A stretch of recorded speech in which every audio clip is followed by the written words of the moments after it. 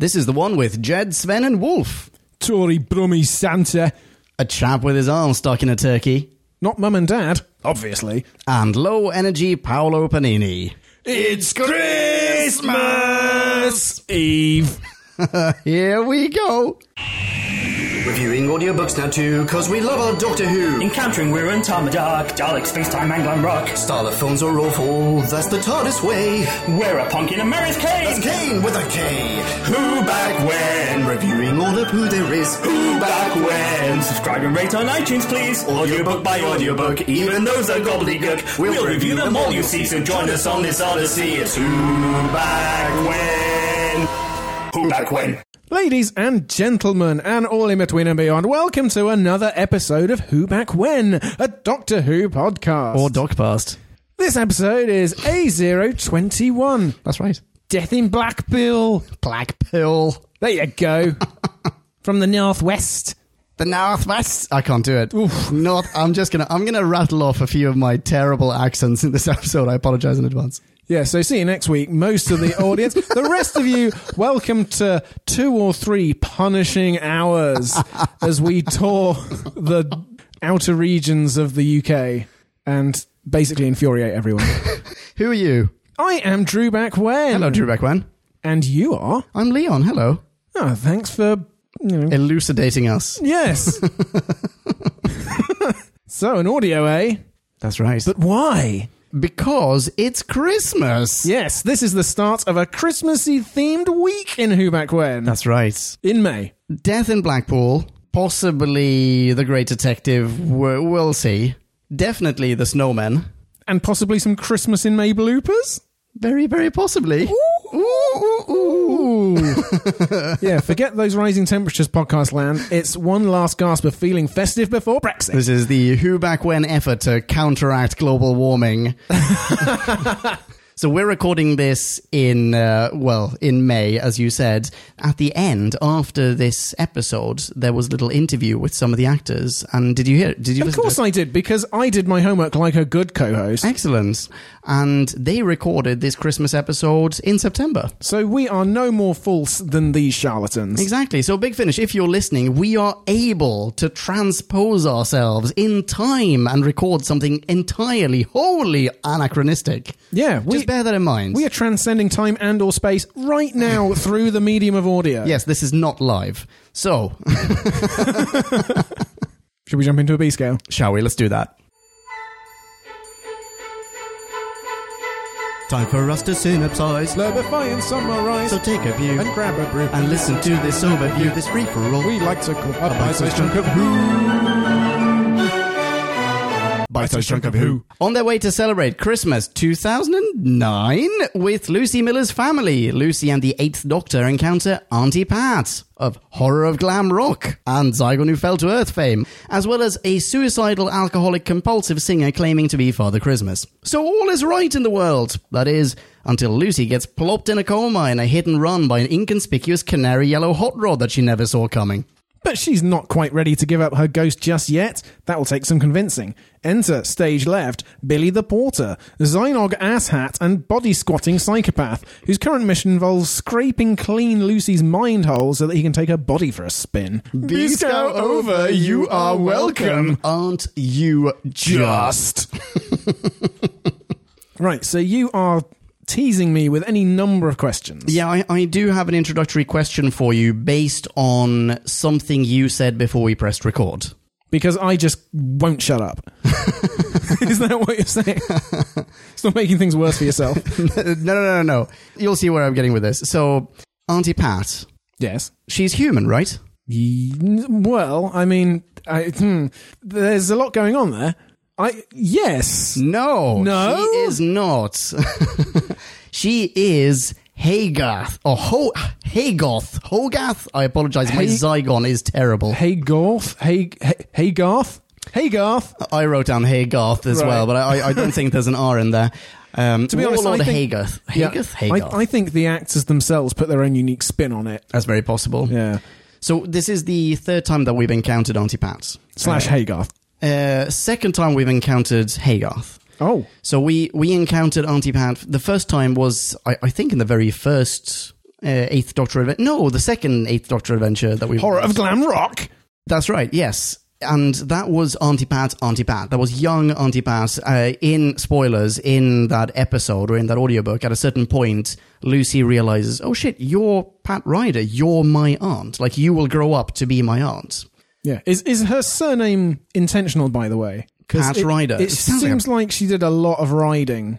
Pat Ryder, I mean, I feel 73% sure there's a porn star by that name. Yeah. Because in this, she's not only riding a bike, but people are riding in on the bike with her who she will later be riding. Yes, that's right. And she confesses to having ridden a number of people. Most of the 1970s. Apparently so. So she's human Pat Ryder in Horror of Glam Rock. Simple. Fast forward to the Zygon who fell to Earth. When a Zygon falls to Earth and fucks things up for everyone. Ish, yeah. Auntie Pat is now running like a B&B. I thought you were going to say drug cartel. She's running a drug cartel in the Lake District. Hey, county lines, that's no joke. Actually, you know what? I'm pretty sure it is in the Lake District because there'll be a Scarrison. There'll be, the milking dinosaur of the Zygons will, like, Loch Ness Monster in one of the lakes. But yeah, anyway, so she's running a B&B, which she used to run with her boyfriend or husband or whatever. And it turns out her boyfriend, husband, this is all spoilers for Zygon Who Fell to Earth. Boyfriend, husband, transitory penis. / Zygon. Right. And she died, I can't remember how, but maybe she fell into a coma, however it worked. Zygons mimic, like, take over other people's features, basically. They assume other people's identities. So yes. Her boyfriend / husband basically continued her legacy out of love for her, became her, assumed the identity of Auntie Pat. Mm-hmm. And so the Auntie Pat that Lucy Miller grew up with has always been a Zygon. It has never been the adult or older version of the person we met in the very first Horror of Glam Rock. Right, I see. I think that this was a more fluid answer in my mind than that is a Zygon posing as a human, because this Zygon is entering into difficulties. It is aging in the way that a Zygon would not, and so it is effectively subject to the human aging process. Exactly, yeah, you're right. Yeah, so that's why I was confused. Yeah, no, that's super duper fair. I myself run into a lot of confusion about this character towards the end, though, because I think possibly it's the other Zygon, the Zynog, in fact, posing as her. But yes, it is. Okay, cool. So I was going to ask you about that, actually, to clarify it. Yeah, because you only listened to this 1.5 times at work. At work, while I was working. While I was corresponding with clients, I had a Zynog talking into my ear. And he's fairly hard to hear. You need to concentrate. You're a fool. Anyway, so now we've clarified. Now we've clarified who's a Zygon, who's a Zynog, who's not. Yeah, except there's tons more to talk about, and we will get into it. Yeah. So that aside, where would you like to start this off? I'd like to say that this episode of Who Back When is brought to you by Lustow East India Solera Sherry. Oh, Sherry? Sherry? Sherry. Because this episode is replete with sherry, and so there was just no way we could not. Excellent Foley work there. Get ready for this. And when I say this episode is brought to you by that sherry, this sherry was brought to me by Nick Eulalie. Oh, hello, Nick Eulalie. So thank you, Nick Eulalie, for picking for me an aged dry Oloroso and an aged sweet Pedro Jimenez, carefully blended. Very nice. Shall we chin-chin this old sponge? Oh, let's do that. So you take the fuller one. Oh, you're too kind. Chin-chin. Chin-chin. Ooh. Oh, that is good. Yes, complex. Refreshing. Ooh, Nick, you little blinder. Very yummy. I see your sherry. Yeah. I raise you another Withnail and I reference in this episode. Oh, really? Before we watch the next New Who. The Snowman. The Snowman, starring Richard E. Grant. Withnail himself. As in, the man who starred opposite Paul McGann in Withnail and I. We must sit down and watch Withnail and I, and there you will recognise a particular line in this one, jumping way to the end of this episode, of this audiobook. Paul McGann refers to himself as possibly looking like some punts. You said it, pal. Oh, Oh, right. And there's a line in the beginning of Withnail and I where someone calls him a Ponce. I've been called a Ponce. Anyway, spoilers for Withnail and I. Ah. Hokey pokey. So, never pick up a hitchhiker, eh? Apparently not. It seems like the most dangerous just hobby you could have. Do you like this cold open? I think it's way too long. Okay. I mean, I sort of think it's way too long. The actor's a good actor by playing Billy. Yeah. In fact, I'm just going to veer into his filmography while we're talking about Billy / David Schofield, who played the dart player in An American Werewolf in London. Yes. Oh, really? Really? Oh, nice. He was also in Gladiator as Senator Falco. Anyone? I saw that on IMDb. I have no idea who that is. So, yes. I mean, it's nice in that he gets to play a kindly, gentle soul who could not be more of a contrast with his later performance as Landak, the Zynog. So, yeah, the guy's got range, but I thought it was a little weak. Okay. What did you think? I kind of liked it. I think possibly, I don't want to do the audio as a disservice, but I think possibly they are rated on a different scale than television Doctor Who. Okay, are you being patronisingly lenient here? Is this what's coming? A little bit, Pam. So I'm not. I don't mean to be patronising, but I think I'm extra lenient. This is a trope. The hitchhiker you pick up who ends up being a psychopathic killer.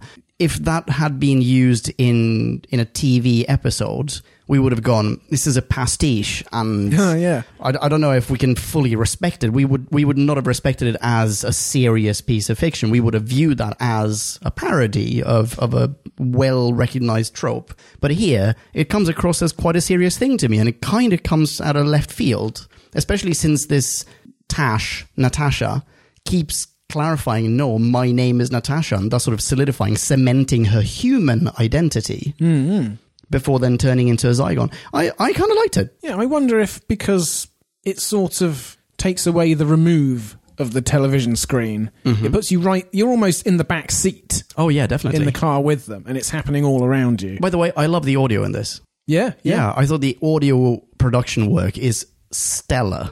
Yeah, you had the gravel crunching on the beach. Yes, the beach, the hospital, the car as well, I think, in the beginning. Yeah. Maybe his singing I could have done without a lot of the singing, but... Well, yes. I mean, the singing is there to make it Christmassy at all, apart from outright saying the date. Yeah, that's true. But I don't think the singing's done well. I suppose it's not so conventional in that he is singing something and he's singing a variant of it and he can't remember all the words. So maybe that in a way, those are two slightly unusual tacks you might take to this otherwise entirely conventional trope. But I wasn't satisfied by it. I don't get why he would just be... Why would he just drop her off on the side of the road? I didn't really understand that bit of it, actually. He's picked her up from the side of the motorway. He's dropping her at the side of the motorway a bit further up, nearer her destination. That is one of the realities of hitchhiking, isn't it? If you're not going exactly where the driver's going, you've got to get out and you're back at the side of the road. So it makes sense to me. Okay, no, that's fair.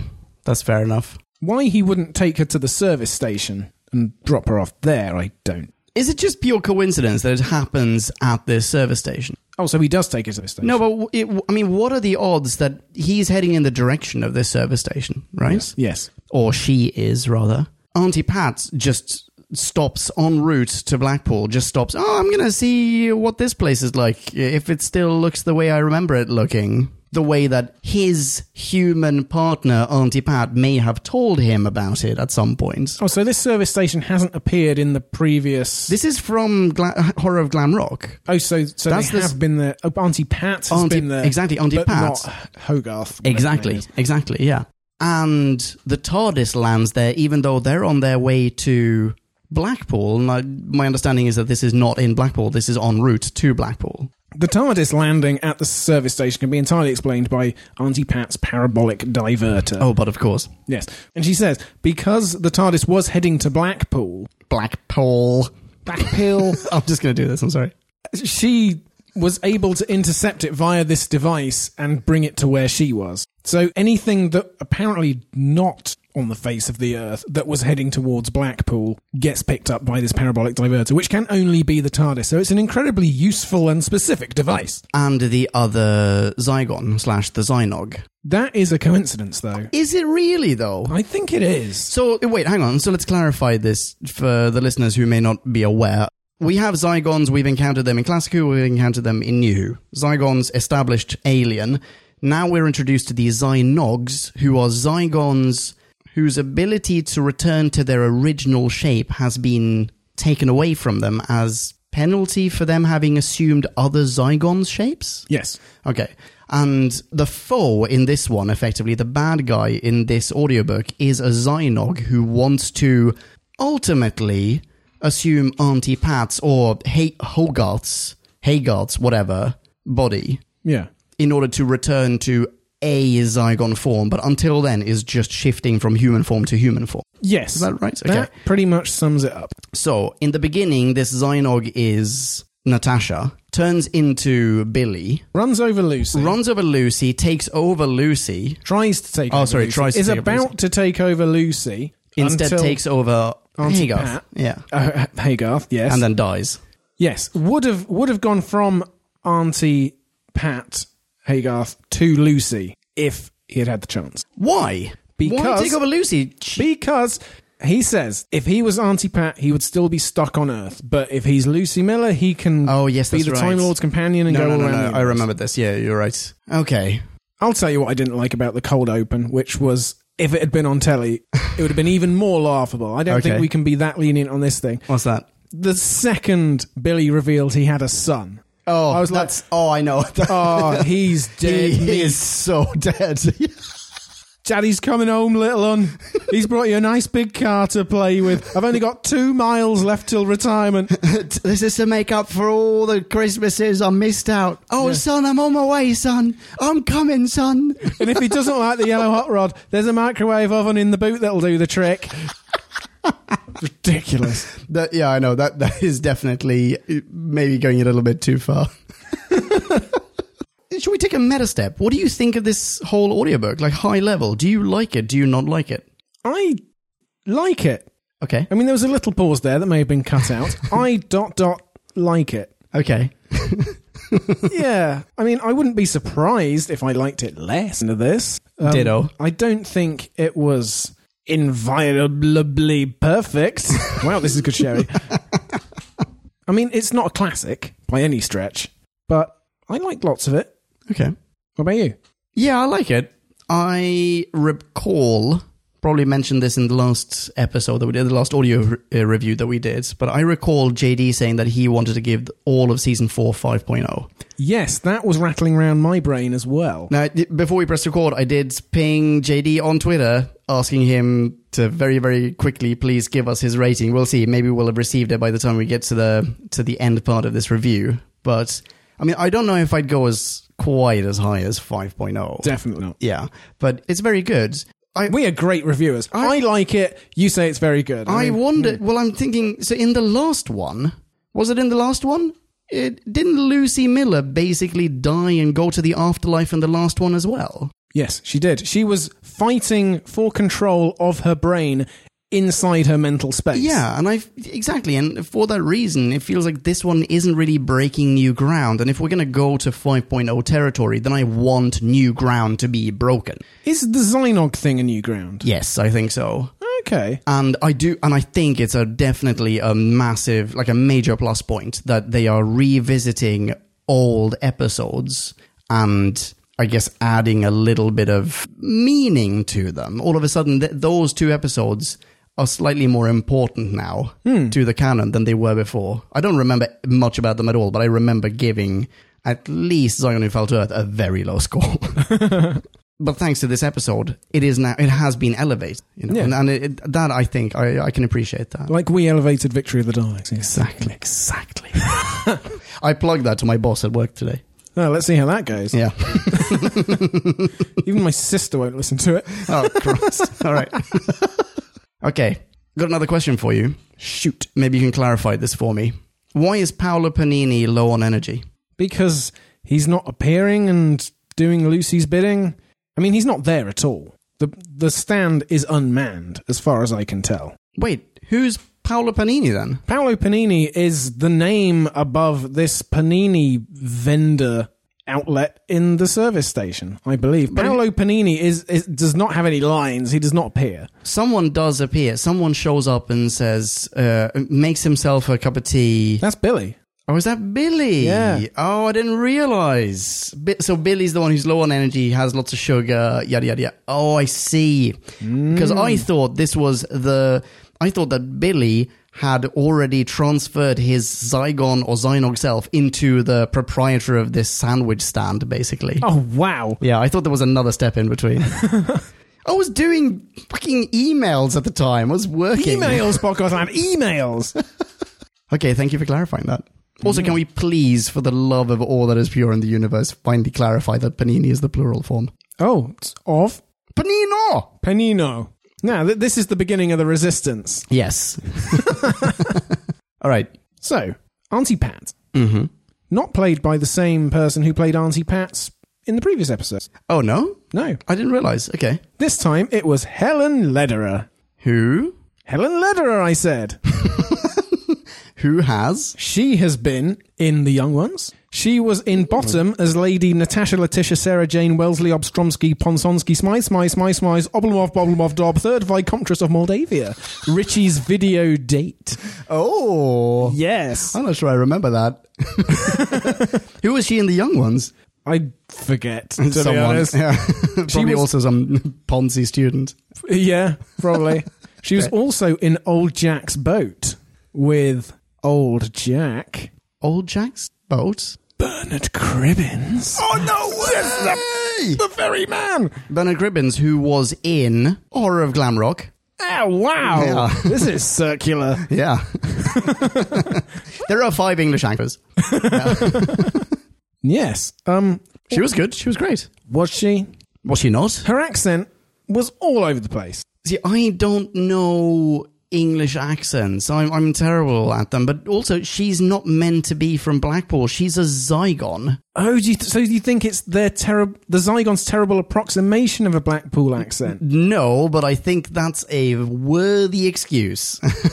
Well, another worthy excuse might be that she's from Carmarthen in South Wales. She was raised in southeast London, born to an English mother and a Czech Jewish father. Okay. So her accent could be from all over the place. I don't know if it's the best Blackpool accent in the world or not. I'm actually only going on Sheridan Smith, and she's from Lincolnshire, so who knows? JD, you know. Let us know. I can only hear JD going, Blackpool. That's exactly what he sounded like when he did that. I thought it was him. I'm sure. Yeah, I mean, she even said frappy lattes and toasted paninis. It was fairly tortured, some of that. Oh, I'm sorry. I didn't notice it at all. But McGann loved her, if you listen to the extra schlock. Yes. Yes, he did. He did not stop going on about her. He couldn't believe why she wasn't a superstar. Well, she clearly has some, charisma. Definitely. I mean, to be fair, she is a female comedian who's had a near 40-year career at this point. That's an achievement. That is superstardom of a sort. She also has a BBC podcast, so Helen, really? If you're listening. Oh. Knock, knock. Well, she talks to comedians. Sure, maybe we can about do some jokes. sort of crossover episode. Or Yeah. episodes. Marvellous. Yes, let's definitely do that. Right, well, I'm penciling it in. Okay. Helen? Email us at whobackwen@gmail.com, Helen.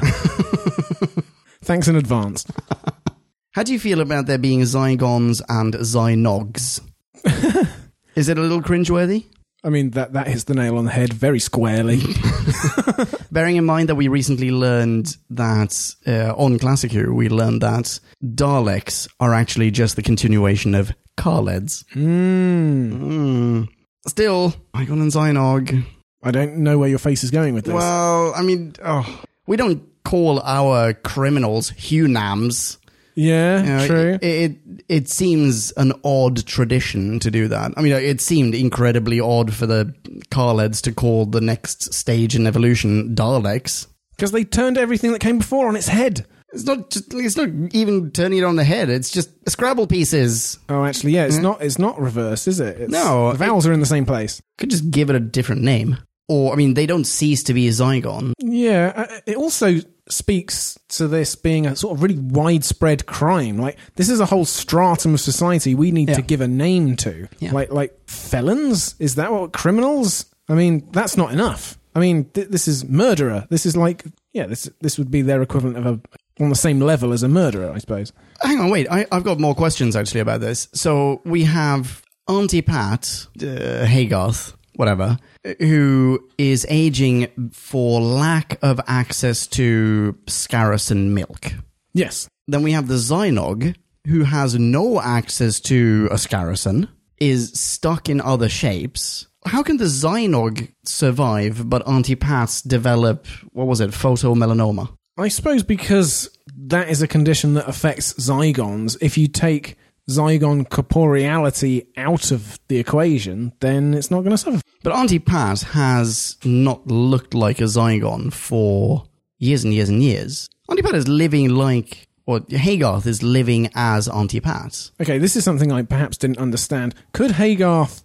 You mean like, does Haygarth switch back into Haygarth form at night? Is that what you mean? Yeah, or could he? Yeah, I think so. I think somewhere in the basement is a Zygon pod with real Auntie Pat in it. Okay, so... In a coma or something. So at night, they are both looking like Zygons because Natasha does turn back into a Zygon and say, this is my form. Wait, how is that even possible? You're right. How is that even possible? And what's the problem then? Why can't Natasha just turn into... What's the other one called? Because Zygons are all individuals, man. While they may look the same to your racist eyes... excuse me, does Natasha not turn into... does the Zynog not turn into its own individual Zygon appearance? No, it can't. It turns into literally any other Zygon, is where my logic is leading me. So I'm sticking with it. So why does Natasha need Haygarth? This is so bloody confusing. Why does the Zynog need Haygarth if the Zynog can just turn into any Zygon while in Billy's car? Yeah, why would it pick a basically cancer-ridden Zygon with stage 4? Which it may not know that at this point. No, possibly. It just knows there's a fellow Zygon somewhere. But for some reason, that is a better deal than... Yeah, that is... I feel like this is falling apart a little bit. Maybe. I feel like maybe it doesn't hold up to scrutiny. I mean, you can understand him taking on a Zygon form in Lucy's mind. Yes. Because that's physical. Exactly. That's not concrete. But once again, we have a cold open ruining it for the rest of an episode. Oh, damn it. Okay. So in answer to your question of half an hour ago, I'm not too keen on it. Okay.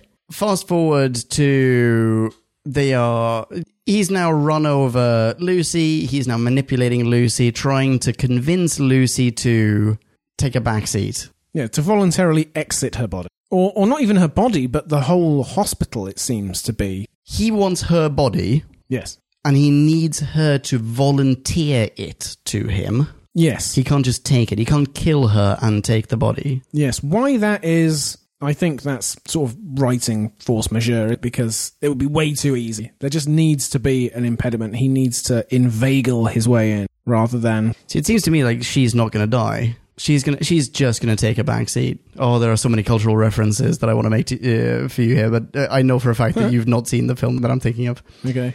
One thing that really does bother me about that back seat taking or dying is that she has to volunteer it. And she says, make it stop. And he goes, that's the words I needed to hear. And she's like, what?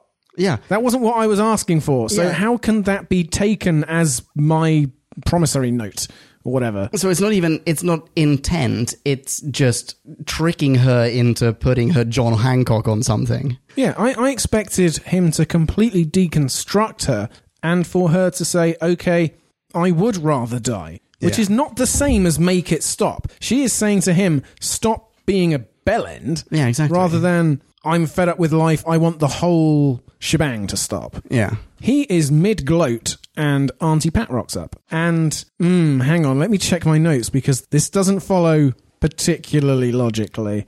Okay. Right, okay, my note is Lucy ends up going back. How? She says, pain is what makes us feel alive. And at that point... Billy the porter says, "No," as if that was somehow her way back in. As in, she wants to feel the pain. I suppose when she said make it stop, perhaps she was saying the pain is too much and I want to relinquish it. And now she is once again saying it's worth it in order to carry on living. And that is, but that's not. And when she's pleading with him, no, stop it. I want it all back. She's essentially saying the same thing there. So it's implicit. Is there an element of love saves the day in this audiobook? Well, there's definitely a heroic sacrifice or two. There certainly is. Plug. Oh, I love what you did just there. Add this one to the list. Taking a tiny sidestep from this audiobook review, if you're unfamiliar with the brand new, but depending on when you're listening to this podcast episode, fully established blog column, head over to whobackwhen.com and read Drew Backwen's very own article series, Pew Pew Pew, part 2 of which... concerning very naughty boys. Coming very soon. Yeah. Back to the audiobook. Right, so, but is there not also an element of love saves the day? The mere fact that Auntie Pat is there and basically goes, I've really missed you, Lucy. Well, the thing is that Lucy is really annoyed with Auntie Pat because... she now knows that Auntie Pat is not the Auntie Pat she thought she was. Yeah, she knows that this relationship has been based on a secret. Yeah. And so it's not love acting through Lucy that brings her back to life. It has to be Lucy finding out for herself, this pain thing. She actually is arguing with Auntie Pat and comes to that realization. So it's not as simple as that. Okay. But Auntie Pat it's is a variation of it, though, isn't it? Well, yeah, Auntie Pat is definitely taking Lucy's place on the block. Okay. The block here being some sort of telepathic field, right? I mean, Lucy is in a coma. There's some sort of ethereal manipulation going on here. Yeah. What's his face? Landak is in an adjacent room or somewhere nearby. How does Auntie Pat gain access to this telepathic realm, whatever it is? She is dying. Oh, so it's because she is near death that she... Oh, I thought that was all BS on his part, on Landak's part. So only because she's dying, that's why she... Oh, okay. Yeah. They're in a hospital, though. A lot of people must be near death. Well, I mean, statistically speaking, more so than when he's in Billy's car. Yeah, they meet Phil, don't they? Or they look at Phil, who has cirrhosis, and his kids are going to be put into care because his wife is up on a charge. Oh, yeah. And I liked that sort of manipulation part of the episode. I thought that the Battle of Wits was quite good and that it could have been longer, but it was curtailed by Billy brandishing his Zynog trump card,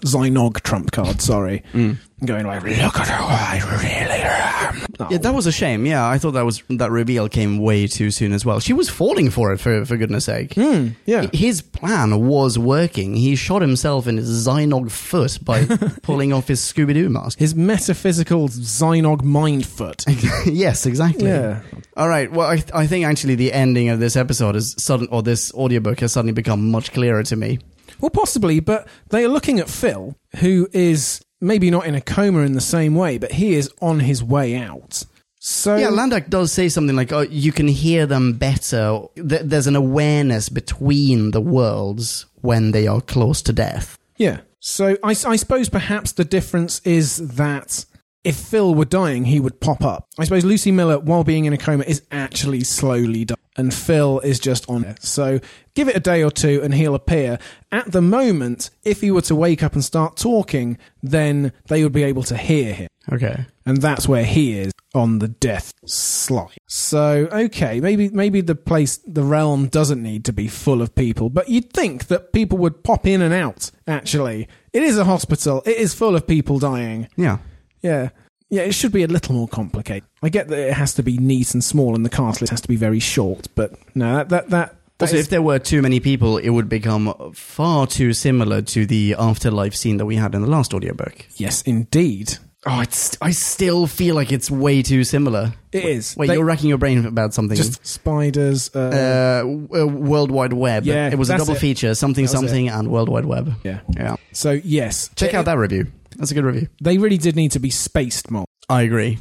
The guy who wrote this audiobook, Alan Barnes, did not write the first two, right? Yes, that's right. It was someone else. Yeah, so he has taken established characters, including a companion, and gone, I'm going to end this. And presumably Big Finish will have agreed to it, right? But it's a big step to take. Well, this is a Christmas special. I mean, you got to make a big gesture. Oh, I don't know, man. I don't know. It seems... What, a little too edgy, a little too dangerous. Well, okay, so the thing is, we know that Lucy Miller will return. Yes. Isn't the penultimate, or possibly even the ultimate episode of the Eighth Doctor Adventures called Lucy Miller? Yes, and the ultimate one is called To the Death. To the Death, right. And the further adventures of Lucy Miller, which will be released in July, are set between series 1 and 2. Oh, really? Yes. Okay, I'm happy about that. So shall we talk about the farewell scene? Let's do that. I thought the carols in the background were very nice. Mm-hmm. I really liked the Doc saying he wasn't an infallible superhero. Yes. I wrote down exactly that. Yeah, which is also coming back. Pew, pew, pew. Oh, really? Yes, I'm going to add this in. Oh, marvellous. This is very opportune. Oh, look what the audiobook series is doing to you. Thanks, JD. Marvellous stuff. That concluding scene, that scene between Lucy and Doc, it's powerful stuff. Yeah. It really is quite moving. And it's very realistic in a way. I mean, it's not just I'm leaving because of some cartoonish or for some cartoonish reason or because of some overly dramatic reason, something incredibly traumatic, like, oh, my partner got shot by a Dalek or whatever. Yeah, or something, as we just had with Amy and Rory, something really amateurishly manufactured. Sure. Instead, it's something fairly realistic. I don't trust you anymore, or somehow you've tainted this idealized vision of you that you'd allowed me over the course of 3 seasons to establish. Yeah. Something fundamental will have to be reworked for Lucy and the Doctor to continue going on adventures. Like, there is now a void of trust at the very centre of their relationship, which needs to be refilled somehow. So I hope they do something clever with that next time. I hope it's not just Lucy suspicious, and then the Doctor reminds her of what a great guy he is, and she's like, oh yeah, I was wrong. I don't think it's going to be anything like that. I hope not. I hope it's 5.0 worthy is what I hope. I reckon it probably will be. Well, certainly close to it. But we're going to have a few episodes without Lucy Miller first. Oh, are we? Well, I assume so. I'm assuming she's not coming back in the next one, surely. Oh, I didn't even... Of course not, because the Eighth Doctor can just bugger off and do his thing. Well, I didn't even consider that. Okay, I don't know. Maybe I'm wrong about that, but my assumption was that the episode that is called Lucy Miller is the return of Lucy Miller. But until then, we have no Lucy Miller. That's just me guessing. This series could just be anything, any number of companions or no companions at all. It could be a solo shot. It could be, oh, wow. Dude, I don't know. If this is the Christmas special, normally we have on TV, we have the Christmas special be the one without the regular companion. This is a reversal of that. We have the Christmas special as an opportunity to get rid of a companion, and then that is followed by the equivalent of Tennant's swan song. Oh, yes. The companionless episodes. That's cool. Do you know what? It's a bit of a shame, actually. How so? Because I was going to say that in this episode, I finally got to know a bit about Lucy Miller. Oh, do you like her now? I did like her. Yeah. Yeah. Her interactions with Billy and Father Christmas were friendly, and she was a bit snappy with the Doctor. She was snappy with the Doctor and with Paolo Panini, who never showed up. Yeah. But in a fun way, though. Yes, it's fun. What were the exact adjectives? I said her determination to get some chips is very relatable. Oh, she's winning, honest, open, and sincere, is what I came out with. There you go. Yeah. Yeah, Lucy Miller, excellent companion. Yeah, and she will apparently give her parents' address to just any old hobo who wanders in. 46 Cheney Road. Yeah. Go ruin their Christmas. Hobo I just met. Yeah. We haven't talked about Father Christmas at all. Oh, yes. Father Christmas, played by John Glover. Yes, John Glover. Wait, hang on. So the name rings a massive, gigantic bell. You've already looked him up, haven't you? He played the management consultant in The Hitchhiker's Guide to the Galaxy. Oh? Wait, hang on. You might be thinking of another Glover. John Glover. We should each other's Glovers. Oh, that was not the John Glover I thought it was. These aren't the John Glovers you're looking for. Oh, there's only one picture of him on IMDb. Oh, really? What do you mean, really? Does he not look like he thought you would? Not at all. No, hang on. Does he not like... Oh, fuck this sherry. Does he not look like you thought he would? The name rings a bell because of Superman's dad, I think. Okay. But as yes. Santa Claus... Yeah, right from his first ho, ho, ho, I was on board. Yeah, me too. Possibly the best ancillary character we have had in a long time. Yeah? I mean, television included. Well, I think he was, but he also had more potential. Yeah, he's underused, but I feel like, I mean, this is the Doc and Lucy show with occasional guest appearances by Auntie Pat. Yeah. In terms of plot and dialogue, this is a pretty slimline story. I don't know, Billy gets some good talking. Yeah, okay, He sorry. was just getting into gear. Also, But his also underused. scene... We even said he was underused before. Yeah, but his scene where he kills Auntie Pat is disturbing AF. Is it not? That's happening between your ears. He is metaphysically crushing, strangling, destroying this person who is crying out death gasps. For some reason, they even put the sound of bones cracking in, even though this is entirely mental or whatever. Oh god, this is the last time I'm listening to one of these while I'm at work. Also, another thing like that is when Lucy is in the coma on the bed, Yeah. and she tries to move, and something rustles. And Yes. And it's like, she shouldn't be making any noise at this point. She should be completely still, or someone is going to be like, oh, I guess she's going to wake up. She can't be a 4 on the Glasgow coma scale at all. She Yeah. should try to move, and absolute silence reign. So, guys, your sound effects people, you don't need to... You're trying to justify yourselves, No, but you're overdoing it. I thought all of that was done really well. I mean, there's the moment where he is explaining to her, no, this is all just happening in your mind. Like, this is basically the Matrix. You are self-identifying as an individual with stuff shoved into your arm, and you're in this bed, and you think that your body has weight, but in actual fact you don't. Oh, let me help you. Everything about that scene was super creepy. Yes. And I thought the sound really just helped because it was all in her mind. As in, I heard those sounds in her imagination. Oh, so when she goes to move, she imagines the sound that she would make were she able to move. I think so, yeah. Just like she imagines that she has, not wires, but like tubes stuck in her arm, right? And she goes, oh God, take it out, it's gross. Oh, this is terrible. I feel so bad. He's like, don't worry about it. It's not there. So she must be imagining herself moving, because if she were completely static, she would be able to...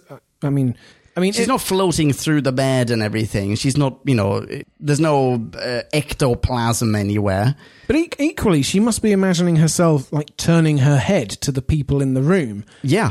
Because in their eyes, she thinks she appears normal. So this is also something that I wrote down. Is he, wherever in my notes it is he projecting the room into this telepathic sphere? Because she can see, and in a very muffled way, she can hear the people in the room. Oh, no. So she can basically see herself from above. It's like an out-of-body experience to her. She even says, oh God, look at the state of my eyebrows. She can see herself. So how does that work? There's not a camera. There's not a gadget with a camera in the ceiling that is projecting an image into her mind. So somewhere in this telepathic field, he's constructing a landscape for her, and that landscape needs to be based on something. And if she sees herself in a bed, it must also be based on that bed. That is true if you cannot accept at face value his statement that the dead can see. If he's being truthful there, then they are just spirits walking around the hospital in some way. But if not, then he must be constructing it. But she's not free to walk around. She can't walk after Doc and Pat. Like, she can't follow them out of the room and try to listen in. She can only see and hear what's going on in that room. I suppose... Well, they go and see Phil, the cirrhosis guy. So I suppose... Yeah, because he's a porter, and he's a Zynog, and he has somehow experience in this telepathic realm. By the way, have the Zygons ever sort of gone in for this telepathy stuff before? Not that I recall. Okay, so this body squatting is sort of... If you remove the body, I suppose that then you have to take it to the level of mind squatting. I suppose that's logical. We've had tons of Zygons take over human bodies. We very recently had the first Zygon appearance in Classic Who. Yeah. But I don't recall any episode... Like in the Capaldi run, do you remember the silent or the slow invasion or whatever it's called? Yeah. The Zygon invasion, the Zygon inversion. There you go. Do you remember there being any allusion as to where was I while I was stuck in that pod? What did I experience while I was stuck in there? Because we do get a few protagonists who get Zygon. Oh, crumbs. I don't remember either. Oh. But what I was going to say was Lucy is new to this. This Zynog has somehow gained experience of how to traverse this realm and how to bring other people around with him. Mm-hmm. So I can get that as she is also weakened and it's her first 10 minutes as a free-roaming spirit, she is going to need the help from this porter. And so it could be real, and it's not necessarily him constructing this prison that she is held in. We were talking about Father Christmas a minute ago. We were, yeah. Let's get back to Father Christmas. I loved how drunk he was. Yeah, me too. He does a really good drunkard. Yeah, when Lucy is going to talk him down, and he calls back from ahead of her, "Stick it!" It's just, I love how bitter he was. I think my favourite scene with him is after Lucy has been hit by the car. Yeah. And Doc has decided, okay, I'm not going to leave her side. There's something afoot. I'm going to stick around. And he confers with Father Christmas and just goes like, hey, if anyone asks about whatever, if anyone tries to gain ingress, you know what to do. And this drunk Santa just goes, ask them if they've been a good boy. Is that what you mean? Doc's like, yeah, that's right. That's exactly right. There's a moment of self-realization. The guy knows that he is an obnoxious, drunk Santa. Yeah, a moment of terrible clarity. Exactly. Did you also get the Dad's Army reference? No.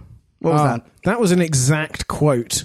Really? Which was when he was going like, your name is also going on the list. What is it? Don't tell him, Doctor. I remember the scene. I don't remember this from Dad's Army. The episode of Dad's Army, a German U-boat crew is captured, and Private Pike is singing how Hitler is a twerp, and the German U-boat captain says, your name is also going on the list. What is it? And Captain Mannering says, don't tell him, Pike. So oh, I do remember this. That explains...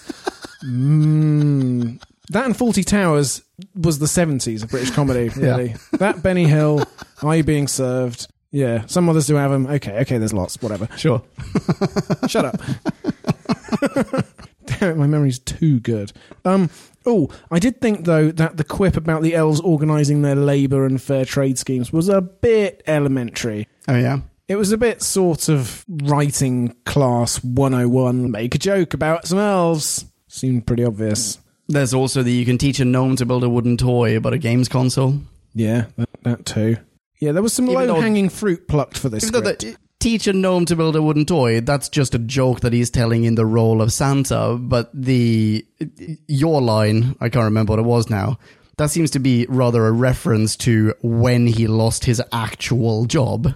Like the Elves Guild or whatever it was. Oh, as the actual Father Christmas. Yeah, as the mall Santa or whatever. Like, he actually lost his job. Oh, I see. Yes. Now he's destitute and just about ready to take his own life because he has no alternative. So the quote that you're referring to, that may very well be an actual admission of tragedy disguised in Christmas tinsel. Oh, dear. Right? The cruelest tinsel of all. I don't know what I'm saying. This sherry is amazing. I feel like it's stunted my intellect. Well, yeah, mine too, obviously. Oh, did you hear Gilf appear in this episode? No. When does Gilf appear? You remember Gilf? Oh, come on! When they go to buy booze, I remember Gilf very well, thank you. They go to buy booze, and she's like, "Are you open?" And he's like, "Sorry, me license, I can't open up." Tease up. Oh, I totally missed Gilf. Yeah, it was very, very brief. It was just before the Tory Santa stuff. Put a sock in it, Tory Santa. Did you enjoy Marika? Marika also played Tash. Yeah, I can believe that. Same actress. Simples. Anyway, I liked Marika. She was fine. As in good accent work, you know? Yes, that's true. Yes, it certainly is different from Natasha. And it was consistent as well, in a way that Auntie Pat's was not. Yeah, it's also nice to not, even though the role of Marika was played by super duper English actress, name insert here. I can't remember her name now. But it's nice to have a character who isn't just another English character. Yeah. Yeah, that's true. And the NHS is made up of all the nations of the earth. Yeah. Yeah. Positive spin. Yeah. I've got a question for you. Yep. Another, confirm this for me, please, question. So they arrive a year early. Yes, they do.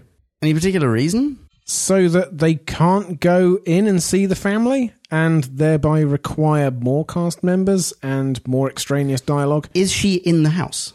Yes. Yes, so she Lucy is. Miller is in the house. At one point inside the house, Lucy Miller talks because she says, there's no one at the door. Well, Merry Christmas to you, you fuckers. Right, okay, so yeah, fine. This does explain it then. My question is related to that. Let's hear it. If Haygarth / Auntie Pat wants to see Lucy for the last time, why doesn't she just rock up at 46 Cheney Road for 2009 Christmas and hang out with her then before she meets the Doctor? Why does she need to grab Lucy and the Doctor out of time, duplicate Lucy, almost have a universe-ending paradox with Lucy if she doesn't run away from the door? Why go to all that trouble instead of just going and having Christmas dinner? Wait. Rewind there. Holy shit. How much have I missed? Seriously. Wait, so when does she duplicate Lucy? Because she pulls Lucy back a year early. That is what her parabolic diverter... Oh, I see. Sorry, duplicate as in there are two of her in the same... Okay, yeah, gotcha. I thought you meant she's Zygon Lucy and I completely missed that. I must use that word more carefully in an episode full of shapeshifters. So. Yes, she temporarily duplicates her. Yes. No idea. I think this now goes into the... I think we file this in the unnecessary coincidence column of this episode. Just like we have the petrol station and we have the Zygon appearing on the same road at the same time. Yeah, but we could say that there is a tracker element there, and perhaps there is, and we just missed it in the flood of words. But this, I feel like unless there is some sort of fixed point boilerplate applied to this would somehow ruin the previous two episodes, but they seem like they happened in the past. Possible reason, she's dying. Maybe she thinks she won't make it a whole year. She doesn't have to make it a whole year. She has to make it inside. She has to make it a day. Have one last Christmas. But then she has one last Christmas with... I mean, she wants Christmas with future Lucy, right? Oh, so it has to be Lucy who has been around with the Doctor? Because that is only upping the risks in terms of secrets. That is true. I don't think she really minds. Does it matter? Maybe it doesn't matter. So, well, what I'm thinking is, does she want to spend Christmas with a Lucy whom she has already met and shared the B&B memory with? I see. Because if she just goes into the house, then that Lucy will be completely oblivious to everything because she isn't old enough yet to have travelled back in time and gone to this B&B. Yeah, and she's going to be dropping all sorts of clever references and double entendres, and this ingenue Lucy will have no idea what's going on. It's going to be a wretched Christmas. Well, the fact that she has already met her future niece... Sorry, the future version of her niece only means that she being Auntie Pat in this case, is thoroughly displaced in her own timeline. She can never feel fully at home with her family, which is terribly sad. Well, I mean... So that's why she always has She's a Zygon to begin with, so... Sure, Haygarth, whatever. The person currently identifying as Auntie Pat. Yeah, it's hard enough to fit in for this poor Zygon. The Haygarth... Oh, is what I'm saying making any sense? I feel like she wants to be able to just reminisce and go, yeah, you and I have shared things. But if she now goes into that house, she will have shared a little less with the Lucy Miller who's there. Yeah. And that's just not enough. Yeah, she wants her life to culminate with the latest possible version of Lucy she can access. I get that. The one with which her relationship is most developed. So this story does stand to exist. Excellent. It shall not be stricken from the record. There's a moment towards the end. Sorry, jumping a little bit. We should get to the end. Yeah, there's a moment towards the end where the 8th Doctor is threatened. Are you thinking of the scene where the Doctor's ready to be brave and be like, I can go into the telepathic realm and chase them, but Haygarth Auntie Pat pulls Pat's a number on him. Exactly. Auntie Pat is meant to assist in his suicide so that he can go into this realm, but instead she just gives him a sedative. Yes. Yeah, and the note that I've made here is, do we ever feel that the Eighth Doctor's life is in peril? No. Seeing as how we are currently experiencing the 13th Doctor, we know when the 8th Doctor turns into the 9th Doctor, or rather into the War Doctor.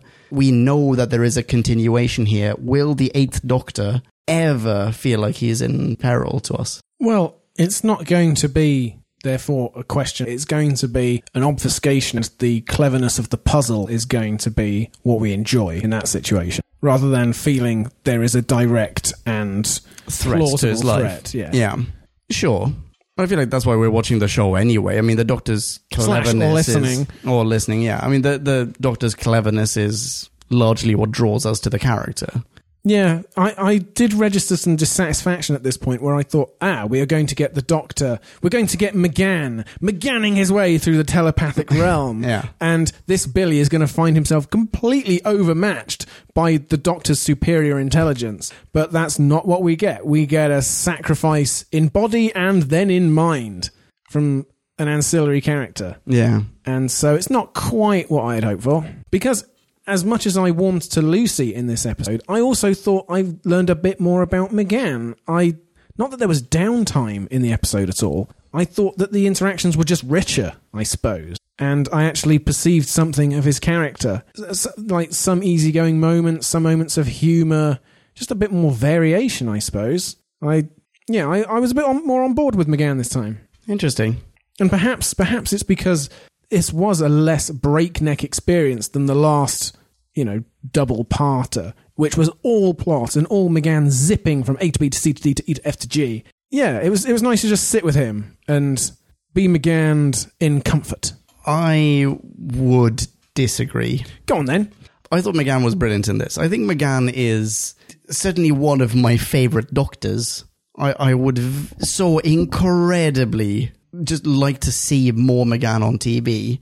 And by the way, rumour has it that there will be a spin-off 8th Doctor TV series. What? Yes, which would be quite amazing. Rumour has it. I don't know if it's actually true. But anyway. McGann is fantastic, but I think something that I was missing here just for the full McGann experience was a mastermind foe. I think McGann is brilliant when he has to solve puzzle after puzzle and when he has to be clever and witty and kind of sardonic. And he wasn't given many opportunities to do any of those things. Well, this is coming back to that lost scene that I just lamented, isn't it? Wait, how? How do you mean? Because he was denied the chance to have exactly that scene by Pat. Yes, exactly. So if that scene had been there, then we'd have had the best of both. That's true, but you're right. I agree with that, but I think the road leading up until that's the very end of the audiobook. Yeah. But up until that point, we've also not had much of that. Actually, you know what? There is a moment where Father Christmas is saying, they've got CCTV. And McGann goes, brilliant. And it's not, that's not brilliant. That is the 8th Doctor slumming it. Yeah. In the intelligence stakes. And also, how in any way is it brilliant? It's not a brilliant observation. It's not a brilliant device. They don't find... maybe they track Landak to the cupboard, but I think they do that actually via the diverter signal at one... Yeah, exactly. He not reverse engineers. He tracks the tracker signal. Yeah, so the CCTV is entirely redundant. So, yeah, no, that's a drag. The comparison being in... let's see which one to compare with. In the Spider episodes or Spider audiobooks, yes, there were constantly other very clever, verbose characters to parry with Paul McGann. For example, the other Doctor or scientist of some sort, can't remember his name, astrophysicist, can't remember his name now. Played by Sanjeev Bhaskar. Yes, exactly. Yeah. Who had multiple dialogues with McGann. And they were all opportunities for McGann to just doctor it up to the hilt. And I was missing that in this episode. Because McGann is stuck with Auntie Pat, and their rapport never changes. There's not much dynamism there, because we're just treated to a little bit of exposition. In case you've not listened to the first 2 audiobooks, here's what's happened. And then that's it, standstill. It plateaus at that point. Yeah. He's not going to have much of witty banter with Father Christmas. And then beyond that, there are literally no characters. Yes. Whereas if there had been a really clever sidekick or clever, companion of the week, or if there had been a mastermind foe with whom he can play verbal/intellectual chess, that would have given us peak McGann, and we didn't get that. Ipso facto, I was a little bit disappointed. Once again, a heroic sacrifice has shortcut our episode off at the knees. I think we're saying much the same thing, except we're coming at it from two different perspectives of our experience with McGann. You have already warmed to McGann over the last 20 years or more, and I have not, and I've heard many fewer audiobooks than you as well. So I was craving some downtime McGann, a human that you got in this one, to his character. And so now I feel like I've experienced a more rounded version of him. You already have the rounded version. You want him to aspire to excellence from this point as much as possible because you already have that basis of familiarity. So I get that. It was just a little bit too low-key McGann. Yeah. Also, you mentioned the exposition. Yeah. I was actually quite grateful for the info dumps in this episode. Because, oh, yeah, definitely. I bet you were. Yeah, because in the last review, there was the Planet of the Spiders, and I was frequently left clueless about what sounds were and who was doing what and what things meant. But in this episode, I had a complete backstory, not just for Zynogs, but Auntie Pat and her relationship with Hagorth or whatever, frick that bloody name was. Everything apart from the pronunciation of that name was established with perfect clarity. Agreed, yeah. So, yeah. No points to subtract there. Shall we rate this? Let's see how many points you subtract in general. And now it is time to rate this. Did we love or hate this? Bing bong, hey, la la la la la la. Ratings. Shazamatron. Okay, so I don't want to rate this first. I don't want to rate this first. Well, what option does that leave us? Hey, JD. Okay, so JD did reply on Twitter. JD has given this a rating of. What do you think? I think...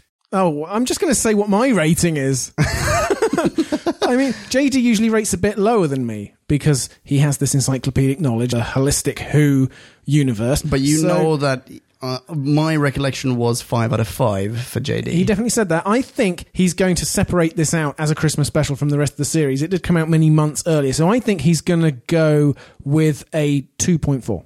Okay, so that is exactly half of what he's given this. He has given this 4.8. Is it your birth? JD has given this 4.8 out of 5, and he adds... Oh, good, because addition is required. Only because Lucy Miller / To the Death, which I take it now is a double feature, exists and blow it out of the water, in my humble opinion. He also adds... which in my opinion is one of the top 5 audiobooks, not just McGann, all of them. Cool. Yeah. But you cannot have an episode rated 4.8 that is blown out of the water by another episode. Which is probably going to be a 5.0 in his mind. Well, I mean, that does sound great, and I hope we get... Or maybe that's going to be a 12.13. An 11.1. Yeah, 12.30. Yeah, you know what I mean, not 12.13. Okay.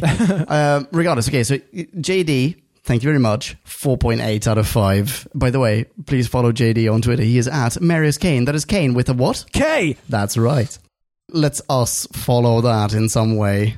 Yeah. You, me, you. Me? You. Okay.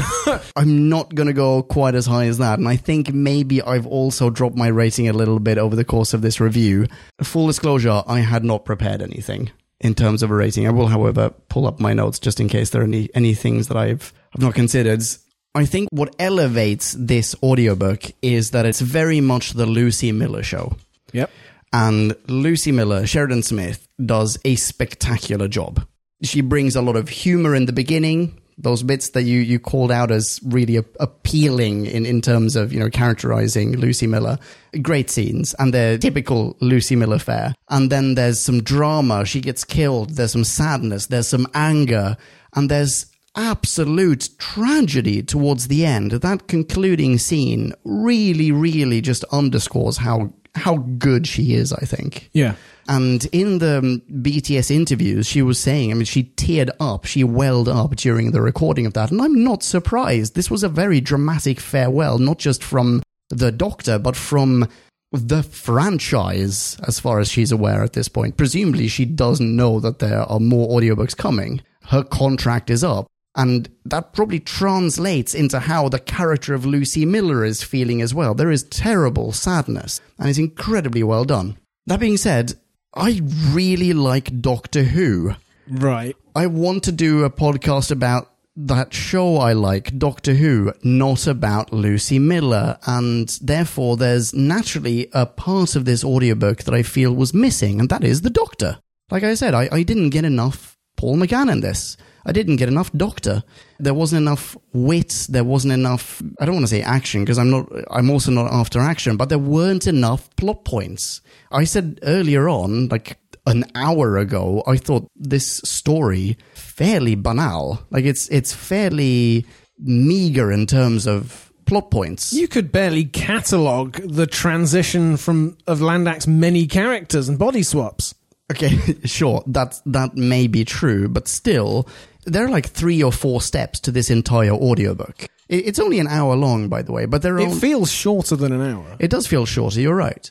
I think because not much happens in it. Most of the time is spent in that ether, and that is just the Lucy Miller show. If there had been more challenges faced by the Doctor, I would have bumped up my score. Yeah. Like if he had struggled to, oh wait, hang on, if we go over there, maybe we can tap into something. Oh, damn it, but there's a piece missing. Now we have to go over there and solve these puzzles. Damn it, that wasn't enough. Now we have to go there, coordinate with other characters, make this a little larger, grander in scale, and then it becomes more Doctor Who and slightly more interesting to me. So for that reason, I'm not as enthused as I thought I might be. I'm going to give this, I'll just jump straight to it. Oh wait, hang on, actually, sorry, there's one thing missing from this audiobook, which I'm really glad is missing. Mm-hmm. The Sonic. We've had a few too many encounters with the Sonic screwdriver recently, and I'm just happy that everything wasn't solved with the Sonic. Yep, true. Yeah. Jump to it. Pat, great. Santa, great. Yada, yada, yada. Billy the Porter, great. But everything just feels a little underserved. I'm going to give this a... Oh, I feel so bad after hearing JD's 4.8. I'm going to give this a... Because of the dramatic conclusion... Mm-hmm. 3.1. Wow. Okay, so I'm on board with most of your review. Uh-huh. I thought that it was a wonderful coda at the end, sitting on the beach.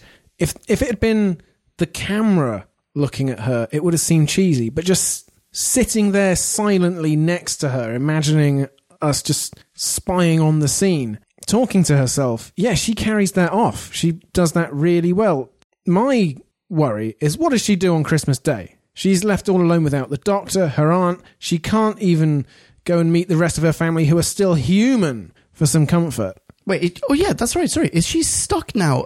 Does she have to hide for a year? Yeah, the Doctor's buggered off in his TARDIS. I don't think he's left her the diverter, the space thumb, the hitchhiker thing. So yeah, she's got to go into hiding or something. And McGann isn't Matt Smith. He can't pop back into 10-year-old Lucy Miller's bedroom one night and wrap up a huge present with an enormous bow tie and a card on top covered in question marks that when you open it, a little recorded message says, I know. I mean, she is on her own. Yeah. But that's stark. Of her own volition, though, right? Yeah. And I suppose it's powerful that she is that upset with him. It's like, no, this is my future, rather than hanging out with you. You have disillusioned me that deeply. I mean, that's something. And you're right. Sheridan Smith carries off all sorts of range in this episode. I mean, there's lots of notes I've actually missed, because I think there's a bit more to it than you think there is. Oh, yeah? I think the writing, while a little trite in places, was on the whole pretty good. It wasn't spectacular, but it was mostly enjoyable. I didn't laugh out loud, but it's cozy and familiar. And you know what?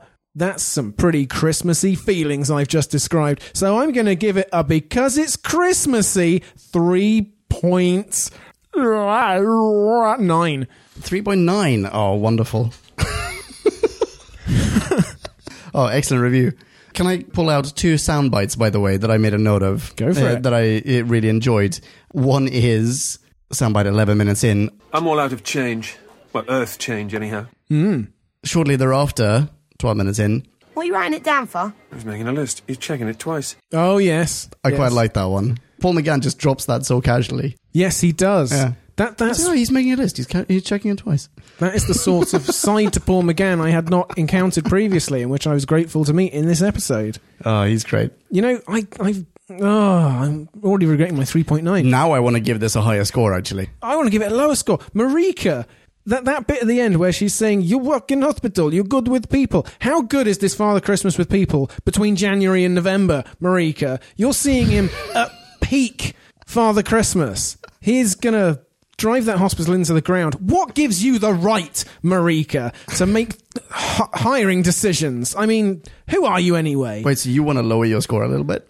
Nah, it's Christmas. I can't do that. It'd be like stealing presents from a child or Alan Barnes.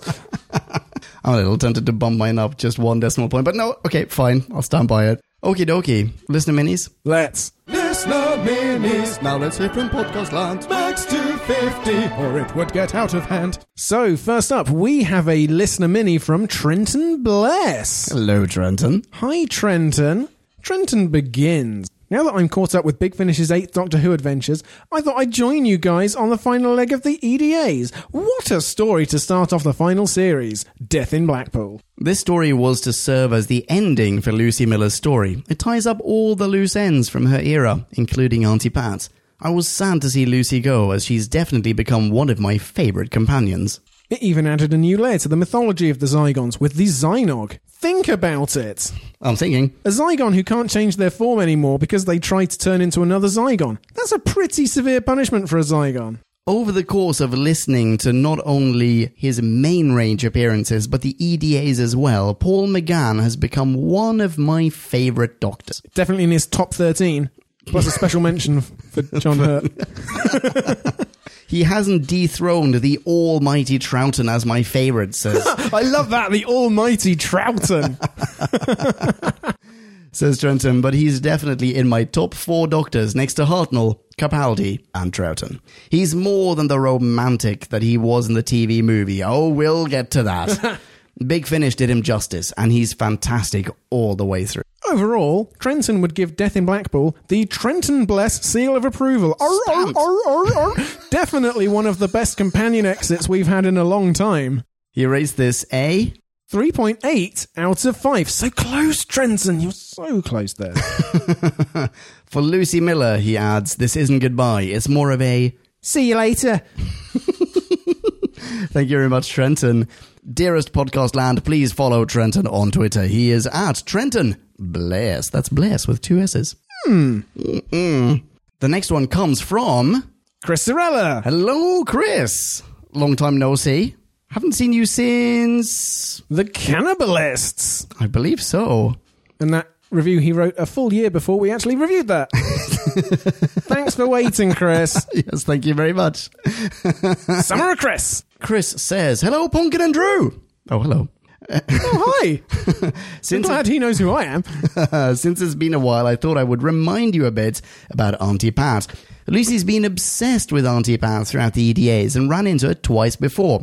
Horror Glam Rock and The Zygon Who Fell to Earth were both god-awful. Basically, Auntie Pat was nothing like Lucy remembered her in either story, and we learned that this is because she died in The Zygon Who Fell to Earth and was replaced by the titular Zygon. The Doctor knows this, but Lucy doesn't. Or didn't. Chris Sorella, hell of a fella, carries on. As for this episode, I almost don't know how to begin. It's the final episode of the Auntie Pat arc. The start of the arc of the Doc's travels without Lucy. There you go. Hey. Thanks for clearing that up. And has a tearjerker ending. Auntie Pat is finally likeable, and then dies. Ain't it always the way? Lucy dies, kind of. It would have been more dramatic if she hadn't been trapped in the afterlife in the last episode. Ooh, yes. There you go. The baddie is foiled and dies, but becomes likeable in the near-death existential crisis. And it has a Father Christmas, who has had a bit too many Christmas spirits, and has my vote for the best one-off character this episode. I wouldn't give it the 5 out of 5 JD talked about back in the day, but close enough. 4.7. Ooh. One last thing to note, the next EDA is situation vacant, but later episodes this season will all but require you to listen to An Earthly Child. It was a bonus episode available to Big Finish subscribers and features Carol Ann Ford, who played Susan Foreman. I see. There was a trailer for that audiobook ahead of this audiobook. Right. The very first serial, by the way, An Unearthly Child, which was Susan Foreman. We should write An Unearthly Adult. I mean, that's still open, isn't it? Okay, well, let's figure out what happens in this one, and then maybe we'll sit down at the writing table. Thanks for getting back into the audios, says Chris Zarella. Nice one. Well, thank you. Yeah, for remembering us. Okie dokie. That's it for Listener Miniland. Thank you very much. What have you got coming up? Well, aside of the Christmas bloopers Correct. and the potential bonus episode, Yes, Great Detective. we have N094, The Snowmen. That's right. After that, we have a classic serial, namely C082, Pyramids of Mars. Oh my goodness, I'm so excited! I haven't been listening to the classics, I admit, but just from reading these previews out, it seems like this is a golden age for Doctor Who serial names. It really is, actually. Yeah, you're right. Yeah. Every one of Tom Baker's first season is just an iconic succession of words. Ark in space. Planet of evil. Yes. So good. So good. Oh, Pyramids of Mars is fantastic. Until then, you can get in touch with us online. Drew, are you on Twitter, perchance? I am. Throw a dart at my Tweety board. I'm at Drew Bagwen. You can say hello to me as well. High-five me online. I will high-five you right back. I can be found at Ponken. And you can still follow JD. That's right. He's still Marius Kane with a K. Thanks, JD. Thanks, JD. I forgot that was the thing. And thank you, dear audience. You've been lovely. Until the next time, rock on, be rad and excellent to each other, and ciao-ciao. Bye-bye. Kablamo! Did you enjoy the show? Then please do what the cosmos compels you to and spread the gospel of Who Back When. Tell your friends. Don't have any friends? No problemo. Tell some strangers. Like us on Facebook. That's facebook.com/Who Back When, all in one word. Are you on Google Plus? Then find us on Google Plus. That's plus Who Back When. And when you do, tell us why you're on Google Plus. Who Back When just got its very own Twitter account, no lie, so give us a follow. You guessed it, that's at Who Back When, all in one word. Check us out on SoundCloud, vote us up on Reddit, listen to us on Stitcher, and head on over to our website, whobackwhen.com, where you can leave a comment, submit a review of your own, and peruse our visual index of aliens, monsters, and more, which increases in kablamos with every episode. And lastly, give us a rating and review on iTunes. Not only would it make us super chuffed, and it really, really would, but as thanks, we will transmigrate your iTunes nom de plume into the credit list of trailers for fake Doctor Who audiobooks produced by Who Back When. Have a poke around our bonus episodes to make more sense of that. That's it. Rock on and be rad and excellent to each other. Catch your earballs in our next classic Who review, new Who review, or, still funny, audio Who review. Ciao. Who Back When?